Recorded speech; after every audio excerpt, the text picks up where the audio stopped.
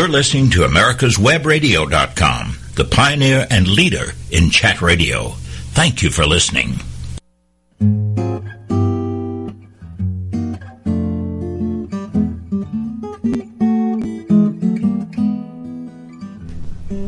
And welcome back into the Doctor's Lounge on America's Web Radio. I'm your host, Dr. Hal Scherz, and each week we come to you with the best in medical chat radio. We tell you what you need to know about healthcare, let you in on the discussions that doctors have among themselves in doctors' lounges all across the country. And we arm you with the information that you need so that you can advocate for your health care and the health care of your family. You know best about how to take care of yourself and your family, and you should be the one making those decisions. And we try to give you the information that you'll need so that you'll be able to do that the best that you can. The Docs for Patient Care Foundation is a sponsor of the Doctor's Lounge, and it is a healthcare think tank, the only healthcare think tank that is run entirely by practicing physicians. Our positions are that of preserving the doctor-patient care relationship and advocating for healthcare freedom for all Americans. So please go to our website, www.docs4patientcarefoundation.org or D4, 4PCfoundation.org. Look at our website, look at what we're doing, and please support us so that we can continue to bring you the quality radio shows and other work that we do on a regular basis. I think that if you check us out, you'll be very glad that you did. Usually on this show, as regular listeners are aware of, we typically focus on healthcare policy, and that's just what I think it makes our show unique. And occasionally we bring healthcare issues that actually are medically related into the show, and try to weave them into the public policy arena. And that's exactly what we're going to do today with our guest, who I am very familiar with. He has been my partner in my medical practice for over 20 years, and his name is Dr. Vahan Kassabian. He is the medical director of Georgia Urology, and he runs the cancer projects and quality projects for our practice. He's nationally known in prostate cancer circles. He's well published. He's a sought-after speaker in the field of prostate cancer and other urologic cancers. And I wanted him to come in today to comment on what I think is a controversial topic that has really been politicized, and that is prostate cancer.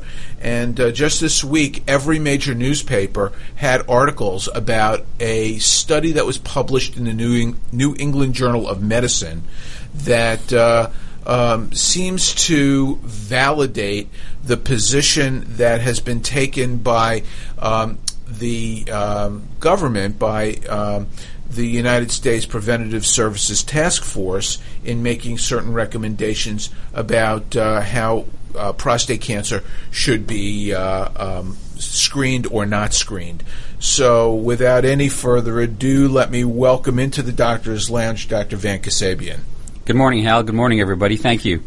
Van, I'm going to just start with the basics, because I think that although the many of the people who listen to this show live on the internet or download the podcasts off of iTunes or off of the website from America's Web Radio are medical professionals, but there are quite a few people that I think listen to this show who are lay people and like to get healthcare information from this show. And so prostate cancer I think 101 is important to talk about. So let me start out by just throwing up a softball.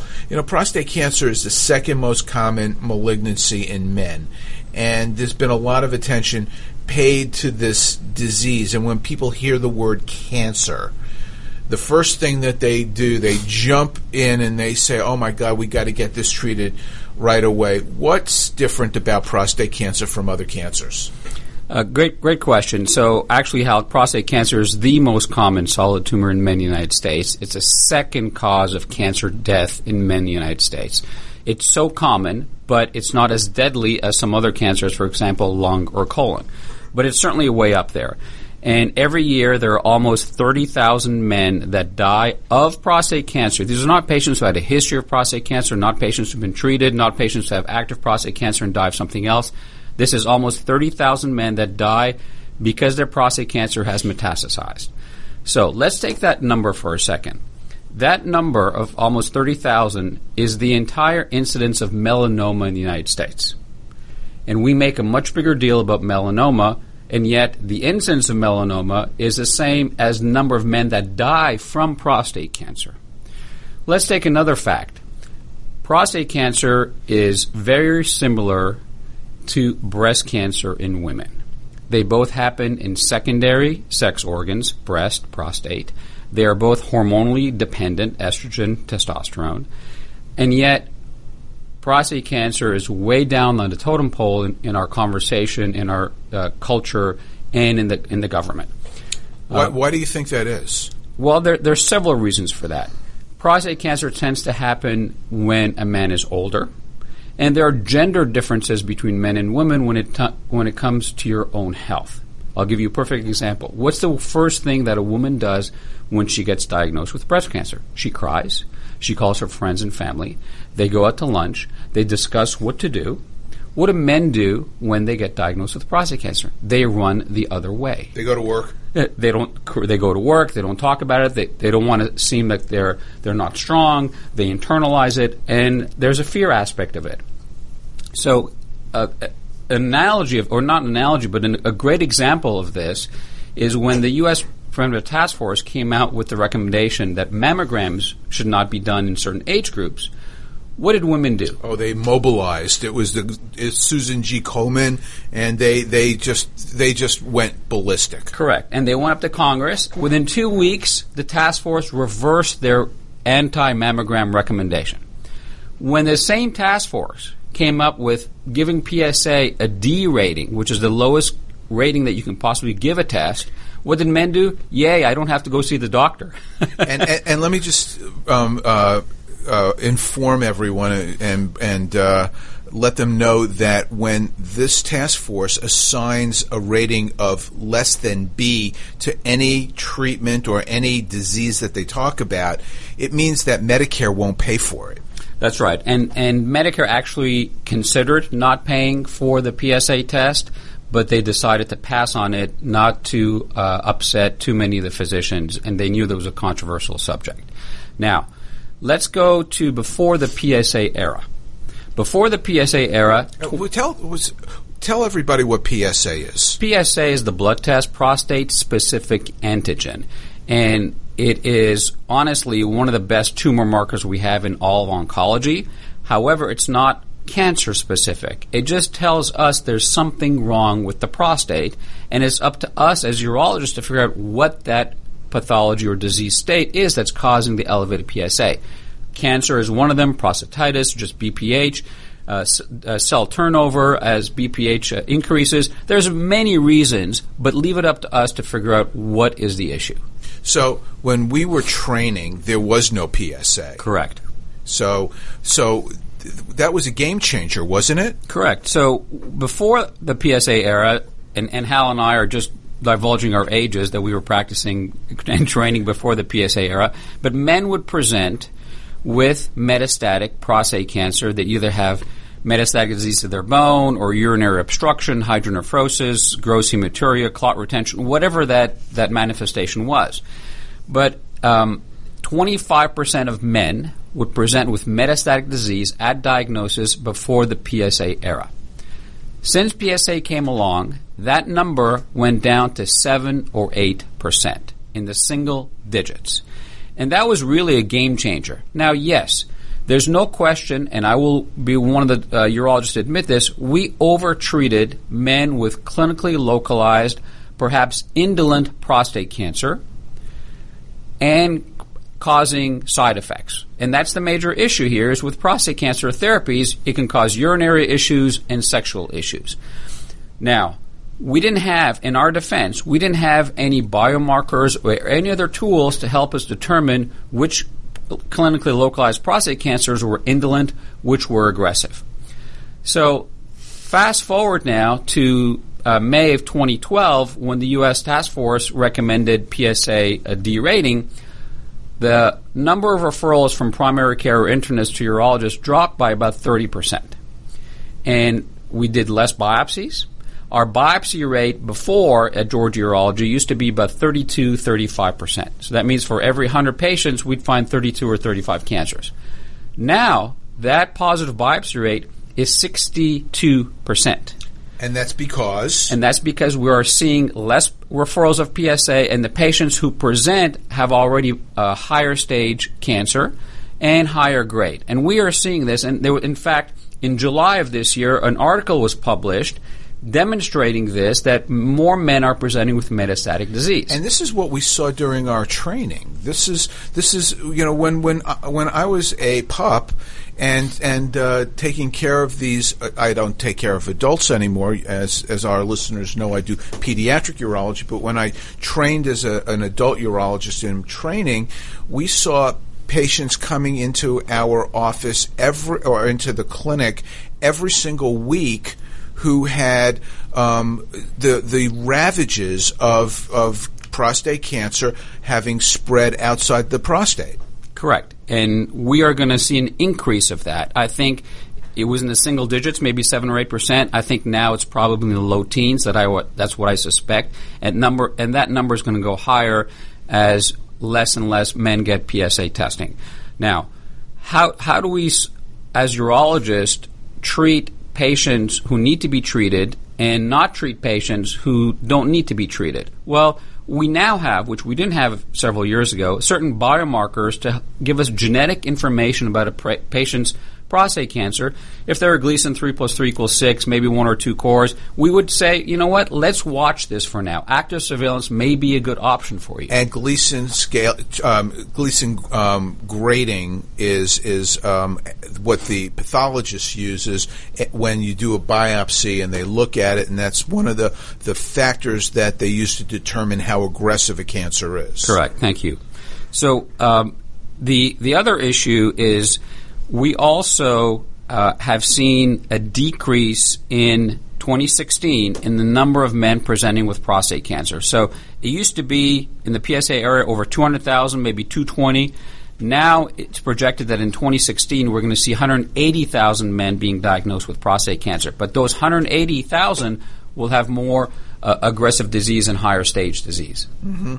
So, when we are coming up to a hard break, when we come back, I'd like to get into, some more specifics about the prostate cancer before we start talking about some of the policy decisions that have affected how these patients are now going to be presenting and seen when we get back into the Doctor's Lounge on America's Web Radio.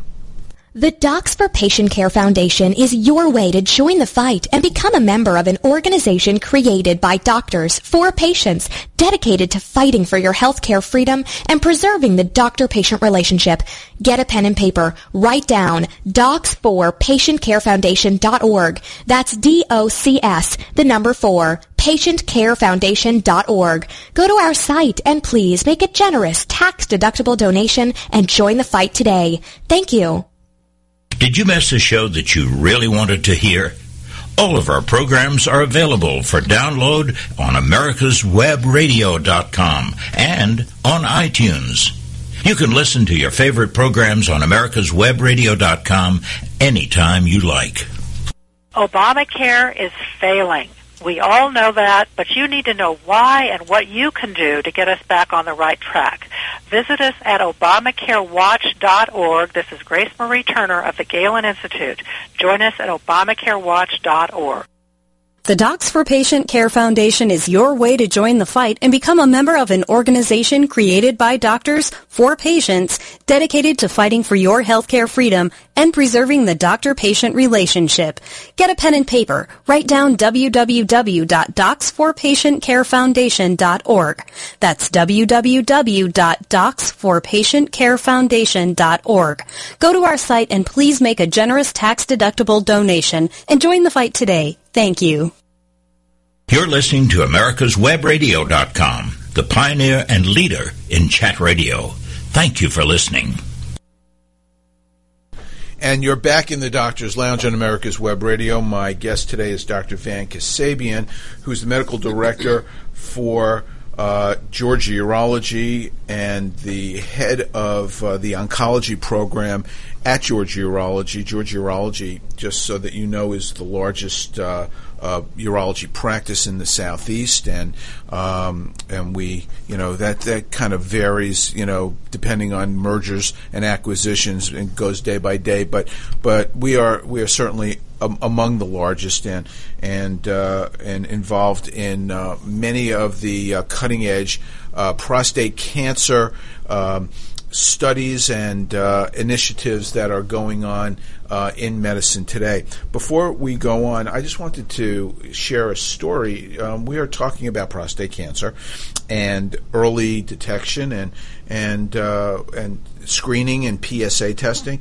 And I had prostate cancer myself, and I, as a urologist, and having the resources that I have and the knowledge that I have, really, it was different than most people who get diagnosed with prostate cancer. Van was taking care of me early on, and one of our other partners did the surgery for this because I had a robotic prostatectomy. But my point is that knowledge about the disease and about what you have is far more important than burying your head in the sand and not knowing about it. And I think that this is what our show is all about. It's about empowering people to take control of their health care and not let other people who have absolutely no connection with them decide for them whether or not they should learn about their problems, learn about their body, make the decisions about how to manage the problems that they have, or should people take control of it? And we always say that conservatism is not a political word. Conservatism means that people should have the ability to make the decisions about health care for themselves and for their families, and not some government agency or third party. That's conservatism. And I think that this is one of those cases where knowing about what you have, knowing about a problem that's in your body, and with the good counsel of your urologist, and I say that word, I underline urologist, you make the best decision about how to treat the problem based on what advice you get and your sense of your level of comfort with this problem. A great point, Hal. I didn't want to break any HIPAA violations, so I'm glad you brought up your personal story. But yes, and I'll give you another personal story. I did a radical prostatectomy on a patient about maybe almost 15 years ago, and he's cured. In fact, I saw him in the office last week. Why did I see him after he was cured? Because he's brought his brother in, who just got diagnosed with metastatic prostate cancer, who never had a PSA in his life. So this, I don't know if there's any other story. Of course, others will say it's anecdotal. Of course it's anecdotal, but it just tells you how one brother who was in the PSA era was found to have early-stage prostate cancer, had surgery, was cured, and the other now has metastatic disease. You know, this is one of the things that really annoys me, and it is that the experts, they poo-poo anecdotal stories, or they denigrate the individual experiences, the experiences of your practice, of your career, or of our practice as a whole, because it's not population. And really, we're not taking care of populations. We're taking care of patients. That's right. That's right.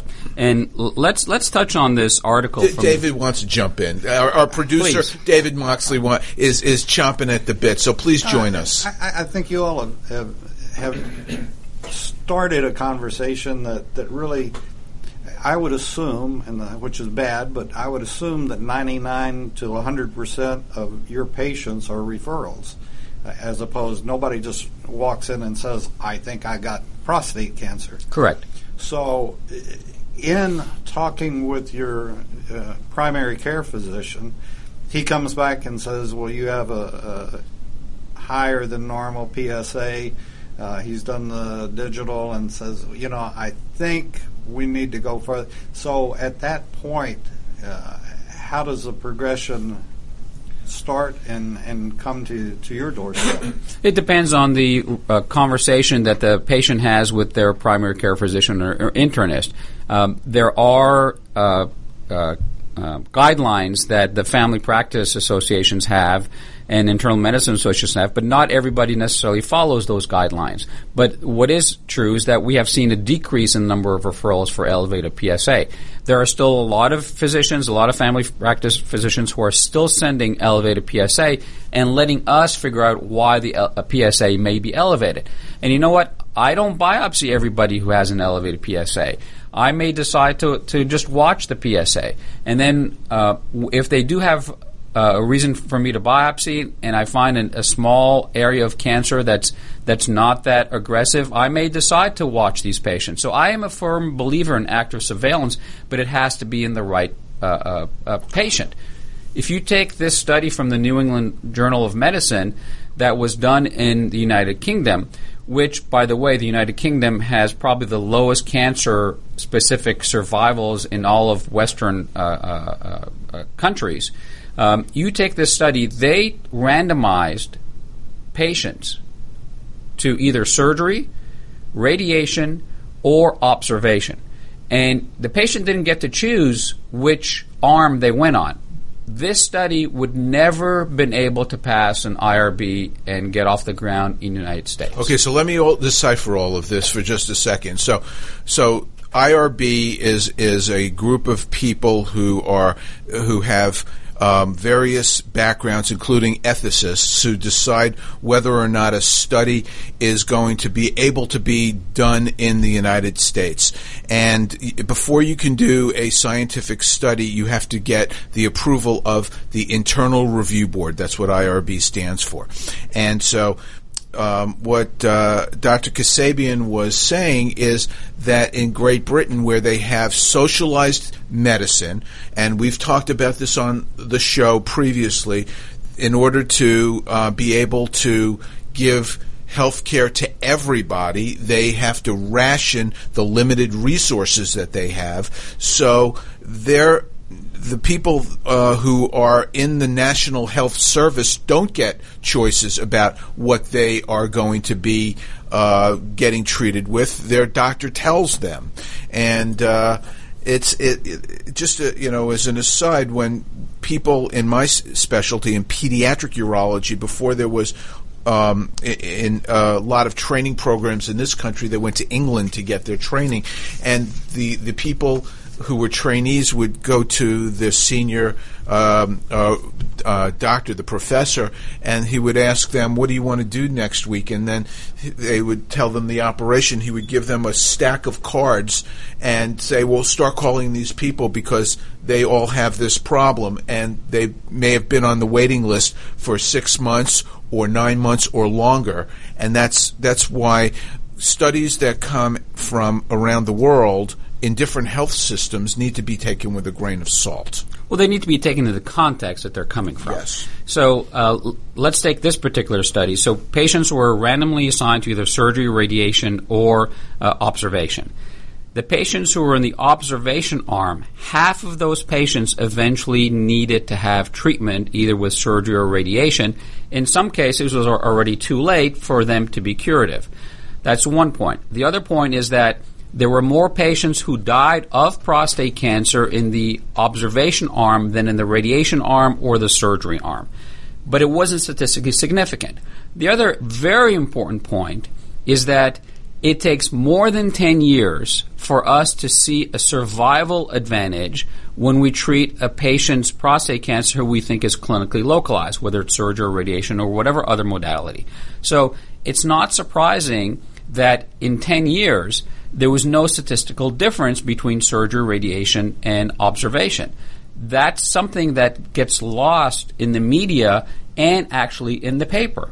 So when you read the title, you say, oh, there's no difference in 10 years. Well, most patients who are going to have treatment for prostate cancer have a more than 10-year life expectancy. We know that, and we typically are not aggressive in patients who we feel have a less than 10-year life expectancy. So we already know a lot of this, but the media has taken it, I don't have to be treated if the risks of dying are the same within the first 10 years. And that's not the message that needs to get out. So what we're seeing is that urologists who used to be the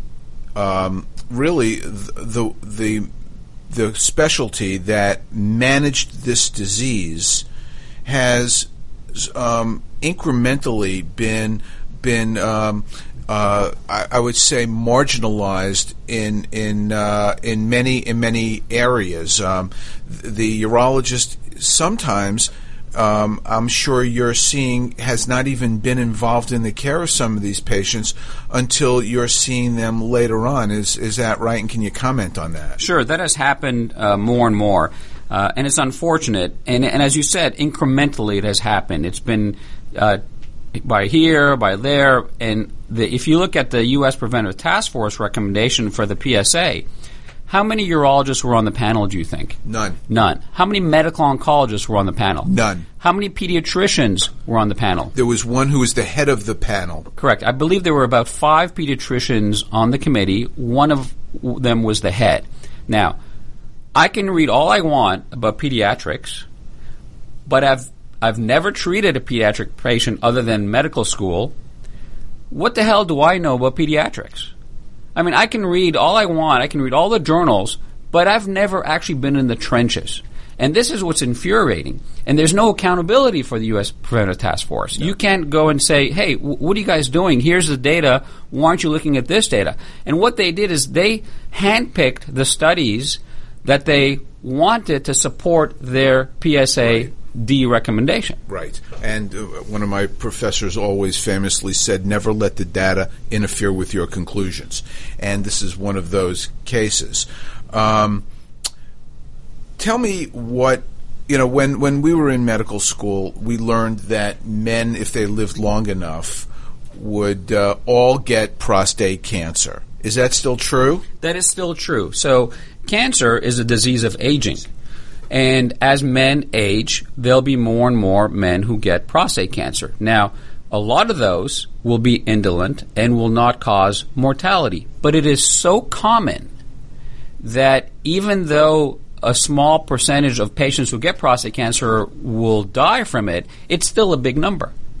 Well, this is really, I think, a very important discussion that we're having today for half the population in this country. And we've got a lot more in store for you, so stay with us on the Doctor's Lounge. The Docs for Patient Care Foundation is your way to join the fight and become a member of an organization created by doctors for patients dedicated to fighting for your healthcare freedom and preserving the doctor-patient relationship. Get a pen and paper. Write down www.docsforpatientcarefoundation.org. That's www.docsforpatientcarefoundation.org. Go to our site and please make a generous tax-deductible donation and join the fight today. Thank you. With all the back and forth in today's politics, It seems as though the Constitution gets lost in the mix. If you want to brush up on your Constitution, then join Michael Conley every Wednesday from 4 to 5 p.m. for the show Our Constitution on americaswebradio.com. Did you miss a show that you really wanted to hear? All of our programs are available for download on americaswebradio.com and on iTunes. You can listen to your favorite programs on americaswebradio.com anytime you like. The Docs for Patient Care Foundation is your way to join the fight and become a member of an organization created by doctors for patients, dedicated to fighting for your healthcare freedom and preserving the doctor-patient relationship. Get a pen and paper. Write down docs4patientcarefoundation.org. That's DOCS, the number 4, patientcarefoundation.org. Go to our site and please make a generous tax-deductible donation and join the fight today. Thank you. America's Web Radio is the most diverse and informative radio station anywhere in cyberspace. We have shows about health, business, current events, entertainment, home care, and everything in between. We appreciate your continued support of America's Web Radio. And we're back in the Doctor's Lounge on America's Web Radio. I'm your host, Dr. Hal Scherz. I would like to just give a plug to our upcoming conference that we are putting on in Dallas on direct primary care. That's going to be October 14th and 15th. There's still some open slots. It's very well subscribed to, and there's going to be over 200 people there learning about direct primary care. It's a CME course. There's almost 12 credits of CME for free for the doctors who need it.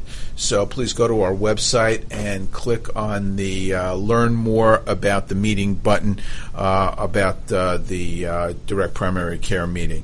Also, check out townhall.com. There is the second of my three-part installment on the insurance industry. It's pretty hard-hitting, and I do not pull any punches when I explain to everyone how the insurance company is scamming America. The insurance industry is scamming America. So please go to townhall.com, put in my name, Hal Scherz, in the author box, and it'll come up with that article and also all the other ones, including the first installment of the three-part series. My guest today is my good friend and I have to say business partner. You got to be careful nowadays when you say partner. Dr. Vahan Kassabian, who is one of the country's leading experts in prostate cancer. And we've really covered a lot of ground so far about this disease. And one of the things that I always get a kick out of is we do so much in our practice for this trying to educate the public in this disease. We do health fairs and all kinds of other efforts in the community. This is important, isn't it, Van? Absolutely. Tell us why. Well, it's important because the media in one and the government on the other is trivializing prostate cancer mortality. And it's also trying to, as you said earlier, bit by bit, erode away the patient-doctor relationship. Now, the government views all doctors as, in my opinion, views all of us as very greedy, and we overtreat. Also interchangeable. It doesn't matter whether they go to a urologist or they go to see, a physician extender. Absolutely. And so, just to give you an example of this, in Canada, just recently in the province of Quebec, where they have socialized medicine. And you can talk about Canada because you're a Canadian by birth. Correct. And my mother is still living in Canada. So the Quebec health minister just is trying to pass a law to take away all ancillary services from physicians. So all physicians are, of course, upset. They're trying to cover their costs of their offices, and the government is trying to take this away. And every 5 to 10 years, the government there comes up with something new to continue to erode the ability of the physician to take care of his patients. I didn't even expect to get into this today, but this is really a great segue or a digression about the Canadian healthcare system versus our healthcare system.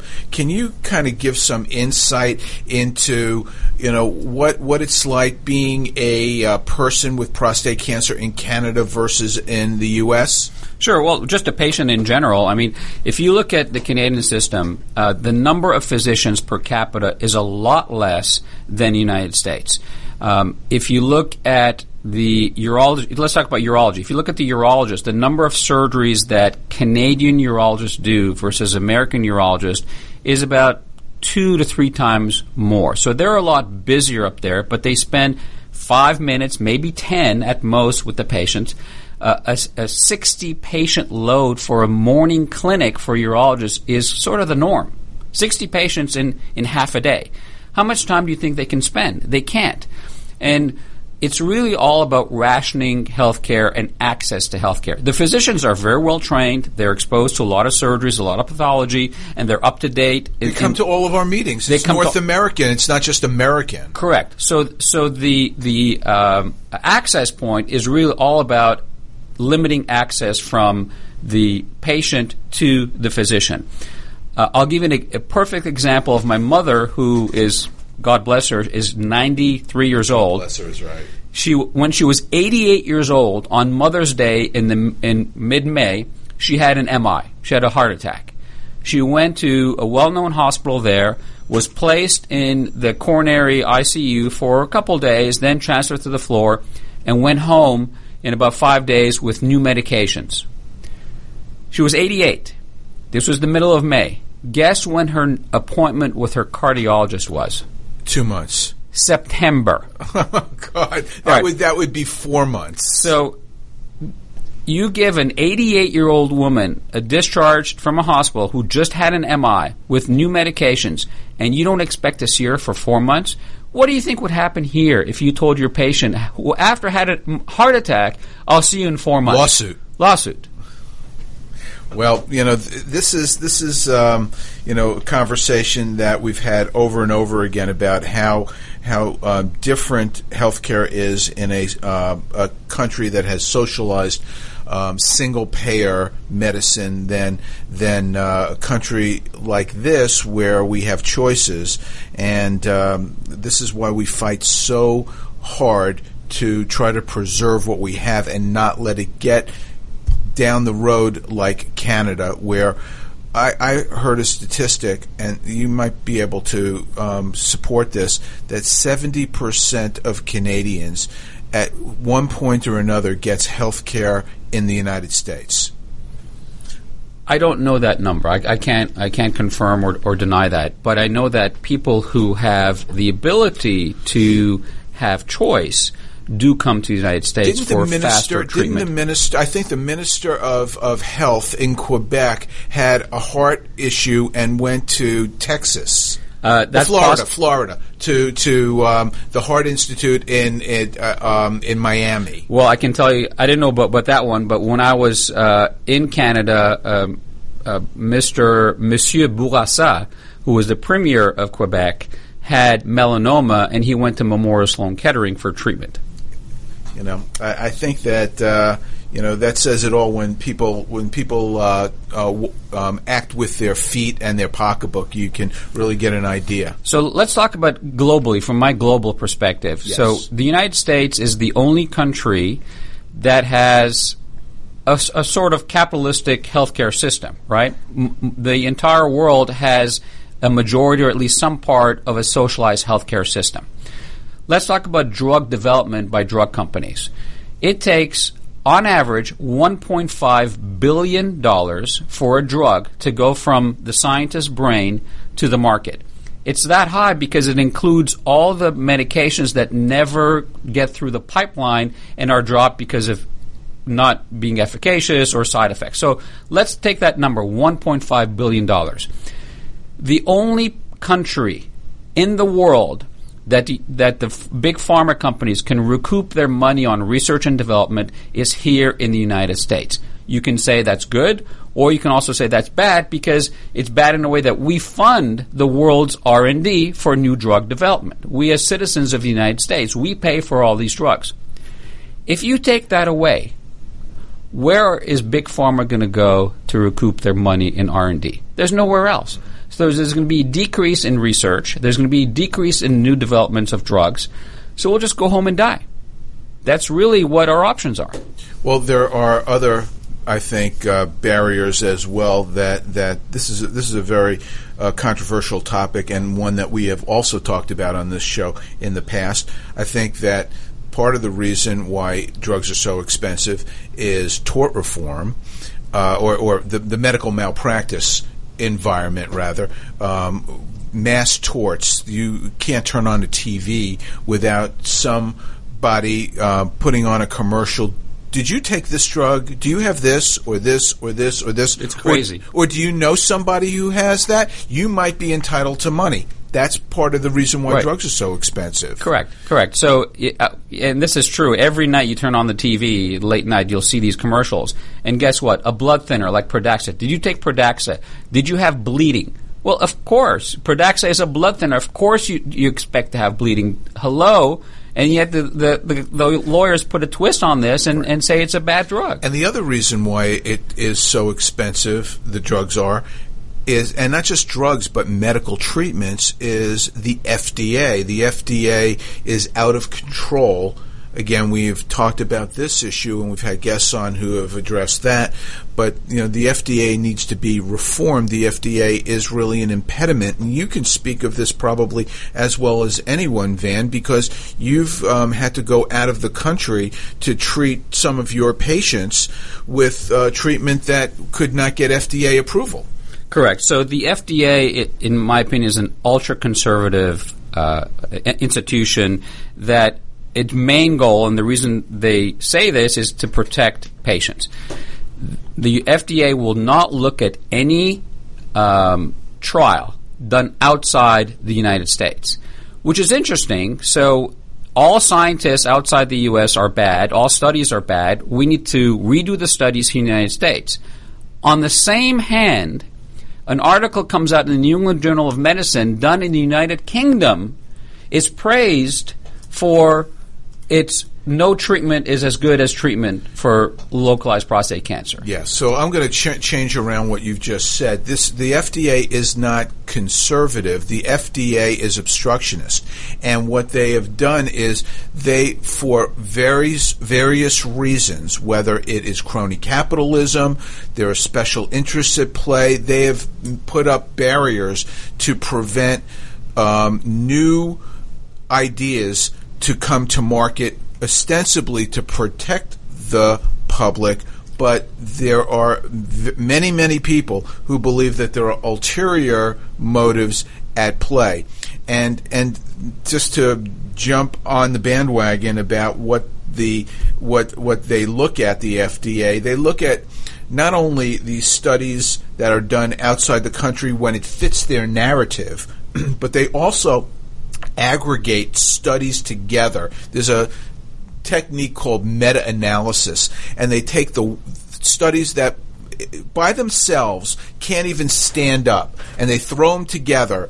It's like putting chuck and sirloin and filet mignon into a meat grinder, and at the end you get hamburger, and you don't know which one was the good meat and which one was the bad meat. That's right. So we're going to wrap up. We're going to wrap up with the this specific study and a couple of things about prostate cancer, and you're going to find out all you need to know if you haven't learned it already when we get back in the doctor's lounge. The Docs for Patient Care Foundation is your way to join the fight and become a member of an organization created by doctors for patients dedicated to fighting for your healthcare freedom and preserving the doctor-patient relationship. Get a pen and paper. Write down www.docsforpatientcarefoundation.org. That's www.docsforpatientcarefoundation.org. Go to our site and please make a generous tax-deductible donation and join the fight today. Thank you. Obamacare is failing. We all know that, but you need to know why and what you can do to get us back on the right track. Visit us at ObamacareWatch.org. This is Grace Marie Turner of the Galen Institute. Join us at ObamacareWatch.org. Did you miss a show that you really wanted to hear? All of our programs are available for download on americaswebradio.com and on iTunes. You can listen to your favorite programs on americaswebradio.com anytime you like. The Docs for Patient Care Foundation is your way to join the fight and become a member of an organization created by doctors for patients dedicated to fighting for your healthcare freedom and preserving the doctor-patient relationship. Get a pen and paper. Write down docs4patientcarefoundation.org. That's DOCS, the number 4, patientcarefoundation.org. Go to our site and please make a generous tax-deductible donation and join the fight today. Thank you. You're listening to americaswebradio.com, the pioneer and leader in chat radio. Thank you for listening. Thanks for staying with us in the Doctor's Lounge.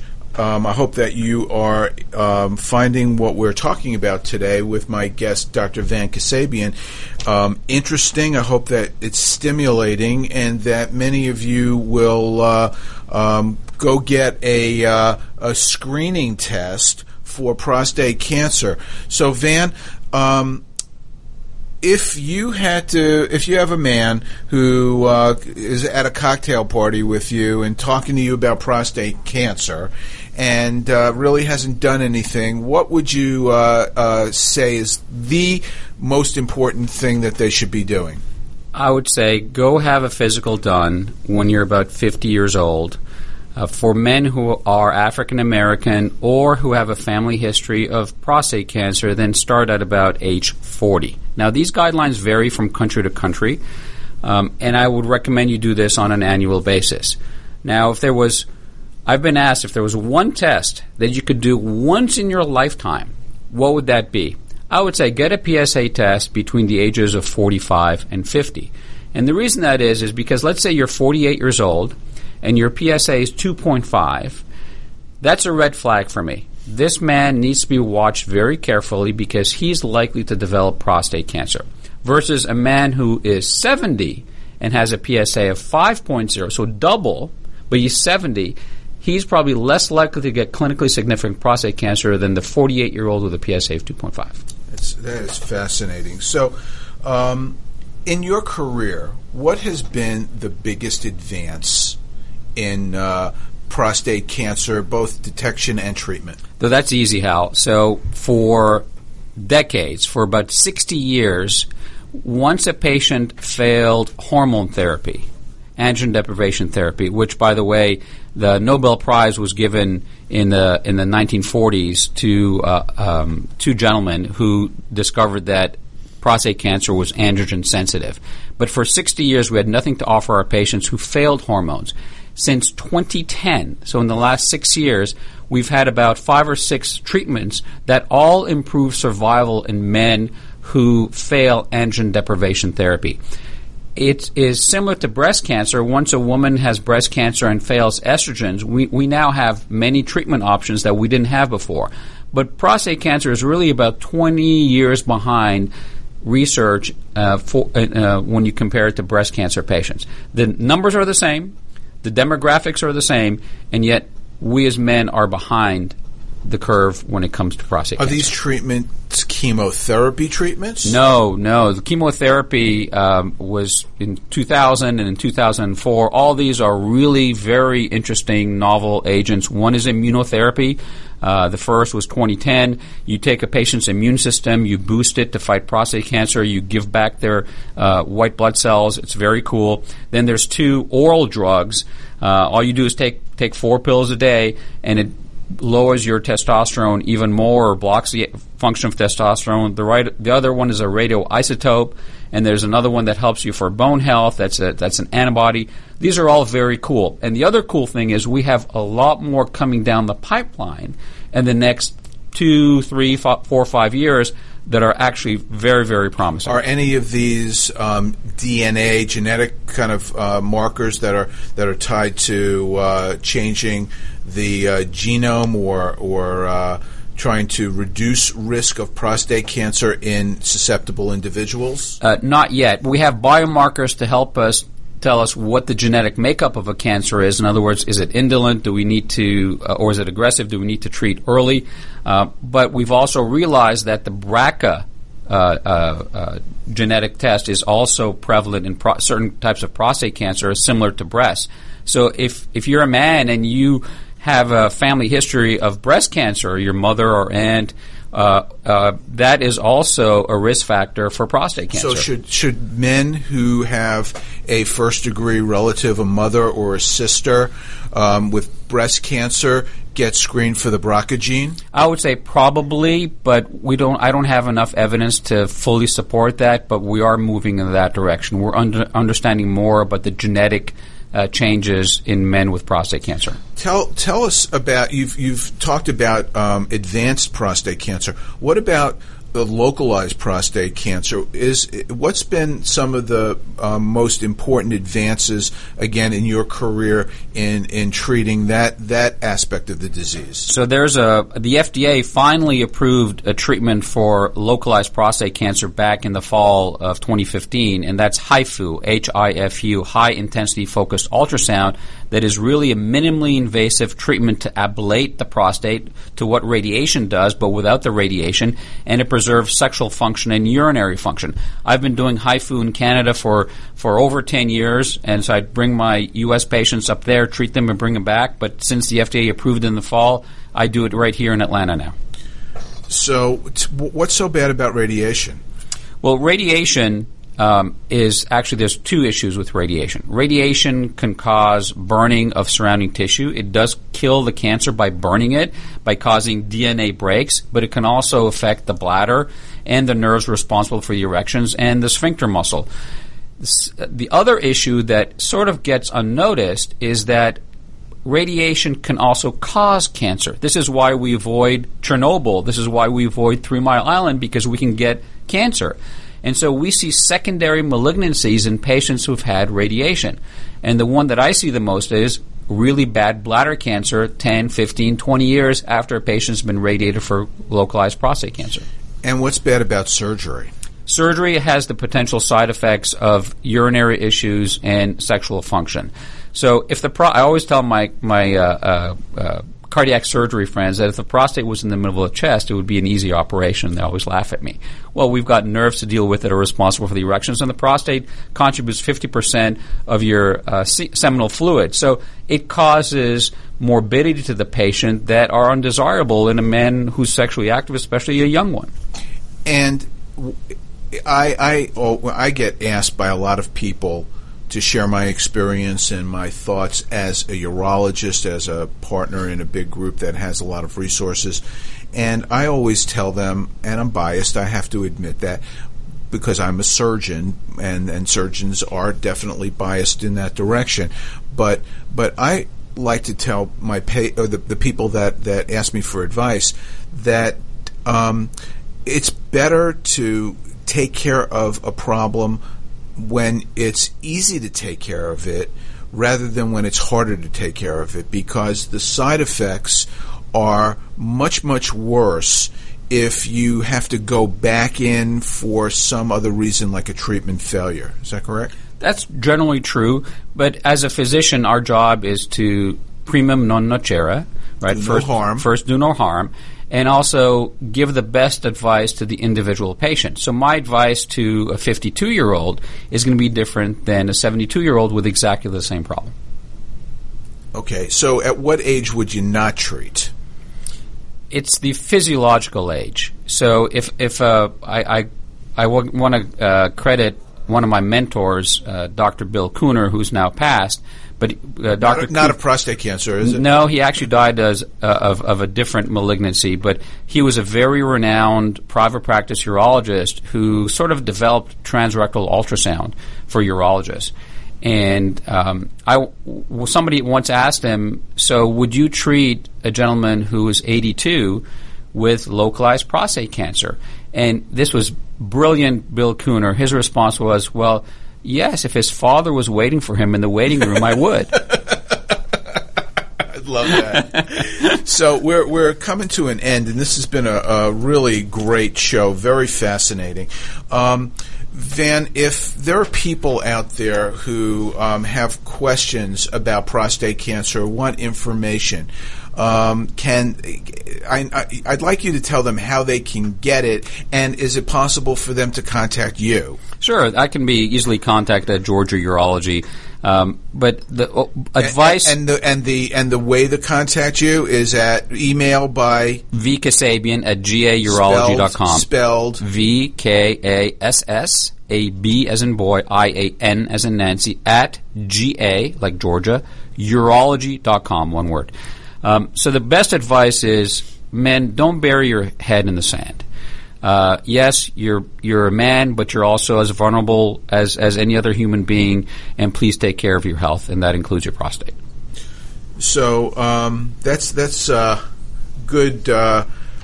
Almost the last thought, I think. I guess I would like to thank you for being on the show today, Van. We don't get the opportunity to talk about medical problems as often as I would like to, and I thought that the fact that there was an article in the New York Times, the Wall Street Journal, USA Today, all talking about this issue, that you can't really talk about it too much, and every opportunity that we get to alert men and their wives, who are the primary decision makers for most men, we need to take that opportunity because it will save lives. Absolutely. And thank you for having me. And I think we are right on time. So I'd like to once again thank you for being here in the Doctor's Lounge, and we're looking forward to being back with you in 2 weeks. My guest will, I think, be Hadley Heath, from who is the new Tony Blakely Fellow at the Steamboat Institute. So please join us then. You're listening to AmericasWebRadio.com, the pioneer and leader in chat radio. Thank you for listening.